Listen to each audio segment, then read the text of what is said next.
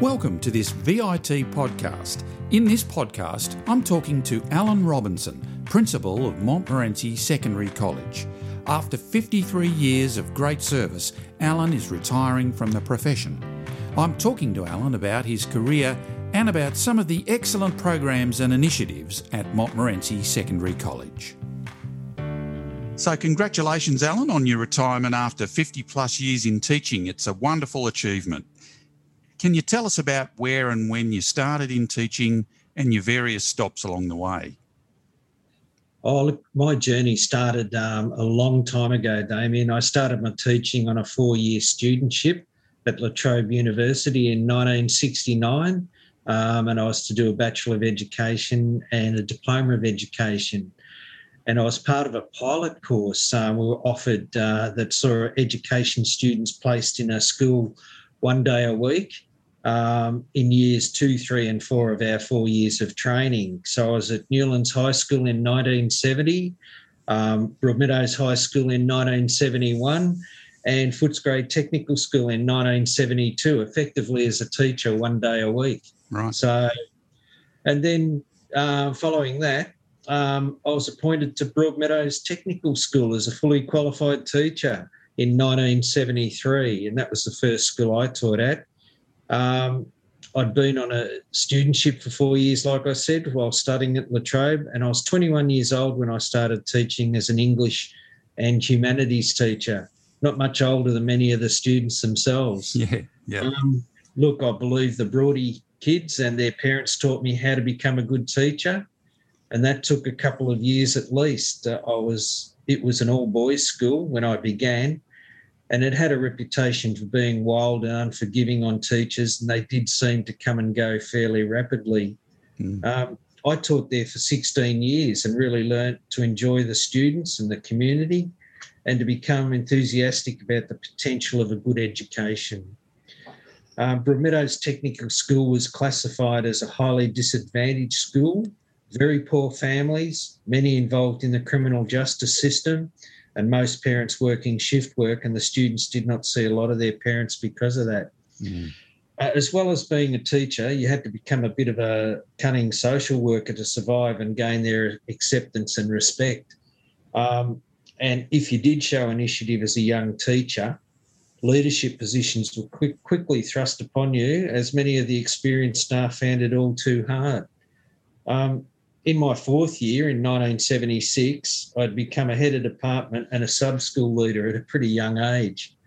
And my first school was also very special to me because my wife, Pamela, and I met there as young teachers, and we've now been happily married for 44 years. So that was a great advantage for me. Yeah. Look, together we established the Broady Tech Basketball Club, and we trained the students before school of a morning and on 2 old potholed bitumen courts, sometimes in the rain, but the boys always turned up. The club ran for 6 years, and in 12 seasons we coached multiple basketball teams competing in the Victorian Junior Basketball Championships on Friday nights at the old Albert Park Basketball Stadium. And we had 39 boys competing at the Albert Park and Coburg Basketball Stadiums, and some of them and their families are still close friends today, which is fantastic. When I started in 1973, class sizes were very different, and I had year 9 groups for English and social studies that were up to 37 students, a far cry from our maximum of 25 today. There were no computers or information technology when I started teaching. The new thing in our school was the Fortiograph machine, and I discovered that the students responded very well to the multicoloured sheets and also the smell of the Fortiograph ink fluid. Record keeping was all pen and paper, and so was communication, which is one of the big differences today. There were no photocopiers back then.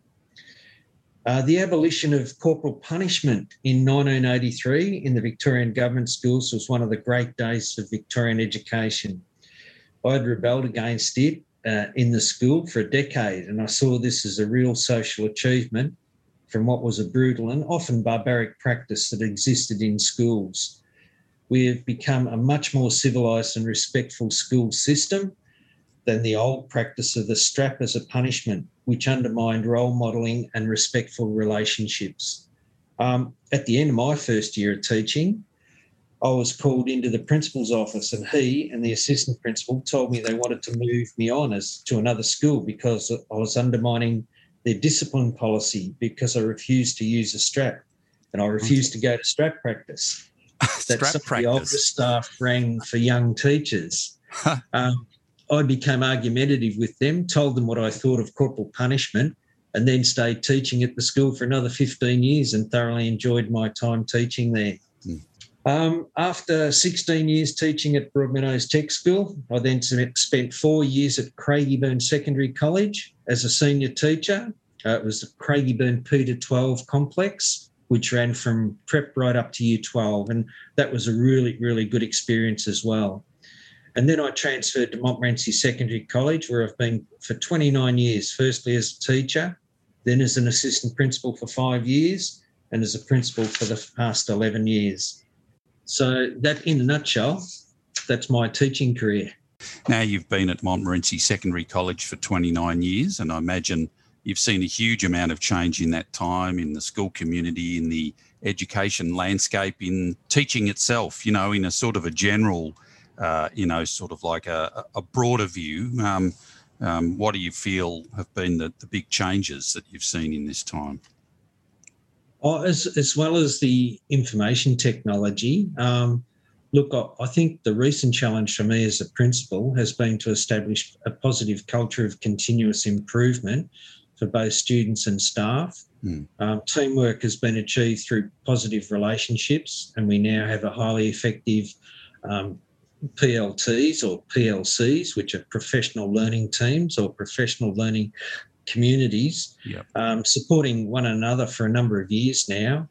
We've seen our data at Montmorency dramatically improve. Our VCE results have become very impressive, and we've become a school of choice in our community with rapidly rising student enrolments. We've had to work hard to establish a highly effective leadership team at the college to achieve this. But I've only been in the principal class for 15 years, but for over 30 years as a teacher, I've been aware of what the principals seem to do. The role of the principal has become much more complex, and there seems to be a lot more checking and accountability about what we actually do. In the early years, we had a centralised system, and everything was prescribed by the department. And the rationale seemed to be one size fits all. We then went through the self-governing school phase of the 1980s and 1990s, and that tended not to have a lot of structure that resulted in a lot of variance as to how individual schools were run. Curriculum development and pedagogy has changed a lot, and we've seen the evolution of the department's guidelines from the frameworks, the curriculum standards frameworks, the CFS. In the northern region, we experienced powerful learning, and we now have the FISO, the framework for improvement, for improving student outcomes. And we now do have meaningful structure for our teachers to improve and develop their teaching practice. It's now the responsibility of the principals to lead the development of this instructional model in their own schools. And the challenge for me as a principal has been to establish a positive culture of continuous improvement for both students and staff. And as I said, the teamwork has been achieved through positive relationships, and we now have those highly effective PLTs and PLCs supporting one another for, that's been going now for 2 or 3 years. We've had to work really hard to establish, those highly effective teams, but I think in the modern day and age, it's imperative that schools do that, and we don't have the lone wolves teaching in the service and not talking to one another. It's that the relationships, the positive relationships between staff and the collegiality that exists now has seen huge improvement in the quality of education that's provided for our students. So you talked about some of the great work going on at Montmorency Secondary College. I know that one of the school's great achievements has been the really strong engagement with your student body. I understand your SRC has been recognised as setting a statewide benchmark. Can you tell us how this came about? Look, when I was appointed as a principal some 11 years ago, when the panel interviews you, there's a community question or a community criteria. And the community criteria that Montmorency set was for student leadership and the development and establishment of a quality student leadership program. And as a principal, I still work closely with our students, and for a number of years I've thoroughly supported the concept of student voice and agency. And through working closely with our SRC and student leadership program, the students at Montmorency have had a real say and a real student voice in their own learning and also the operations and direction of the college. We've also had student representation on our college council for the past 9 years, and that's more or less since I became the principal. And seeing our student representative council grow from a handful of students 10 years ago to more than 400 active participants and probably the best SRC in the state is something very special.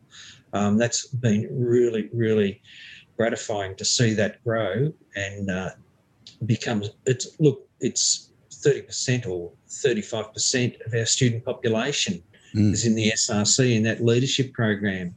And that's been very, very important to us.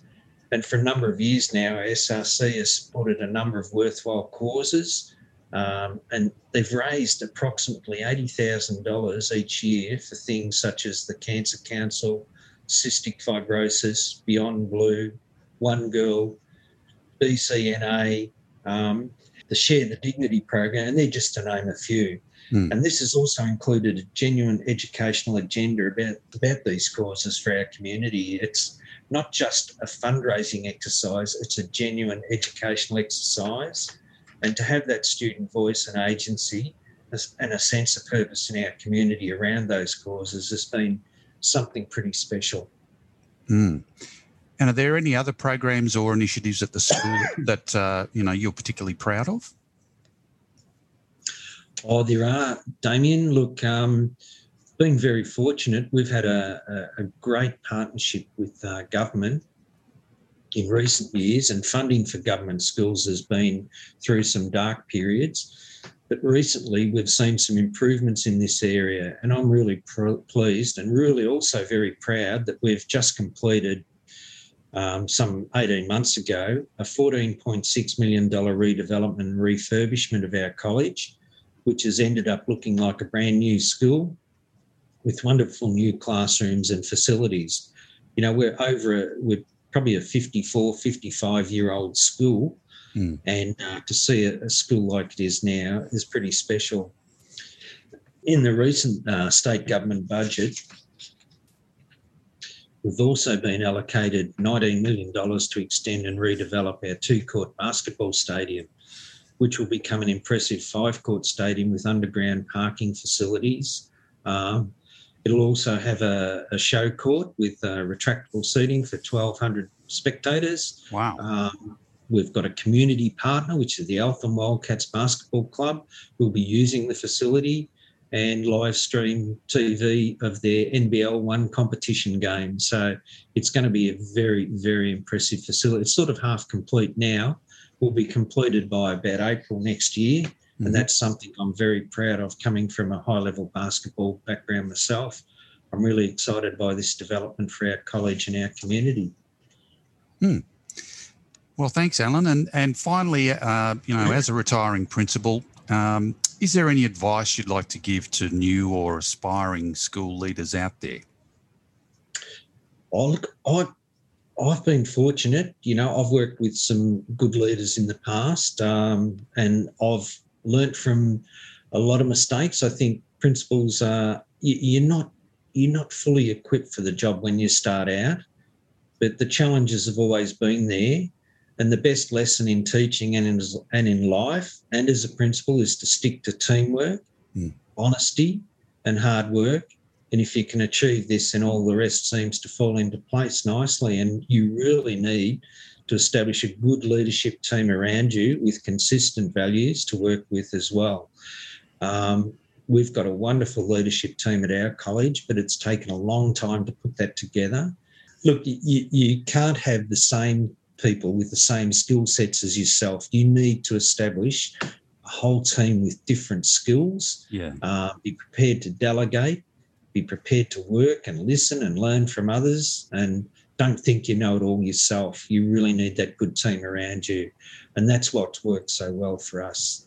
Yeah, it strikes me that the role of the principal has become so enormous over the years, like outward facing to the community as well as sort of within your own school. So that just highlights, I guess, the importance of what you were saying about getting a good team around you. Well, one of the things that's happened in our community, we've experienced a number of tragedies in my time. And look, you do need a great community to work with, and the community does look to the principal to lead through some of those events. And one thing I've noticed in recent years is the escalating number of emails we get every day, and it's not unusual to deal with 50 to 60 emails in a day. And the work that follows on from this is pretty big, and it's therefore essential that you build a good leadership team to work with and delegate effectively. And there are, like you say, there are increased community expectations on principals and on schools, and we've seen this over the last 2 years with the COVID-19 pandemic. Families and students have looked to their teachers and to their school leadership for that guidance and that help. And I've just been so proud to see what our staff have done and what our leadership has done in this space. Yeah. Oh, absolutely. Well, thanks so much, Alan. It's fantastic to hear your thoughts, and it's just a shame that we have to lose good people from the system at some point. But congratulations again on a wonderful career, and I hope you enjoy a stress-free and comfortable retirement. Oh, thank you, Damien. Look, I've had 53 wonderful years. I wouldn't change it for a bit, and I'm still learning. I still hope to put back into the system and help in any way I can. I've worked with a wonderful community, a lot of great teachers along the way, and I think they're just so important, particularly in this day and age. We know how important schools and teaching is for our students and their development and our community. So thank you.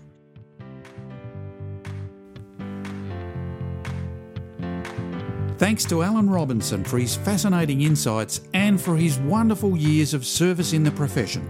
And I hope you enjoyed this VIT podcast.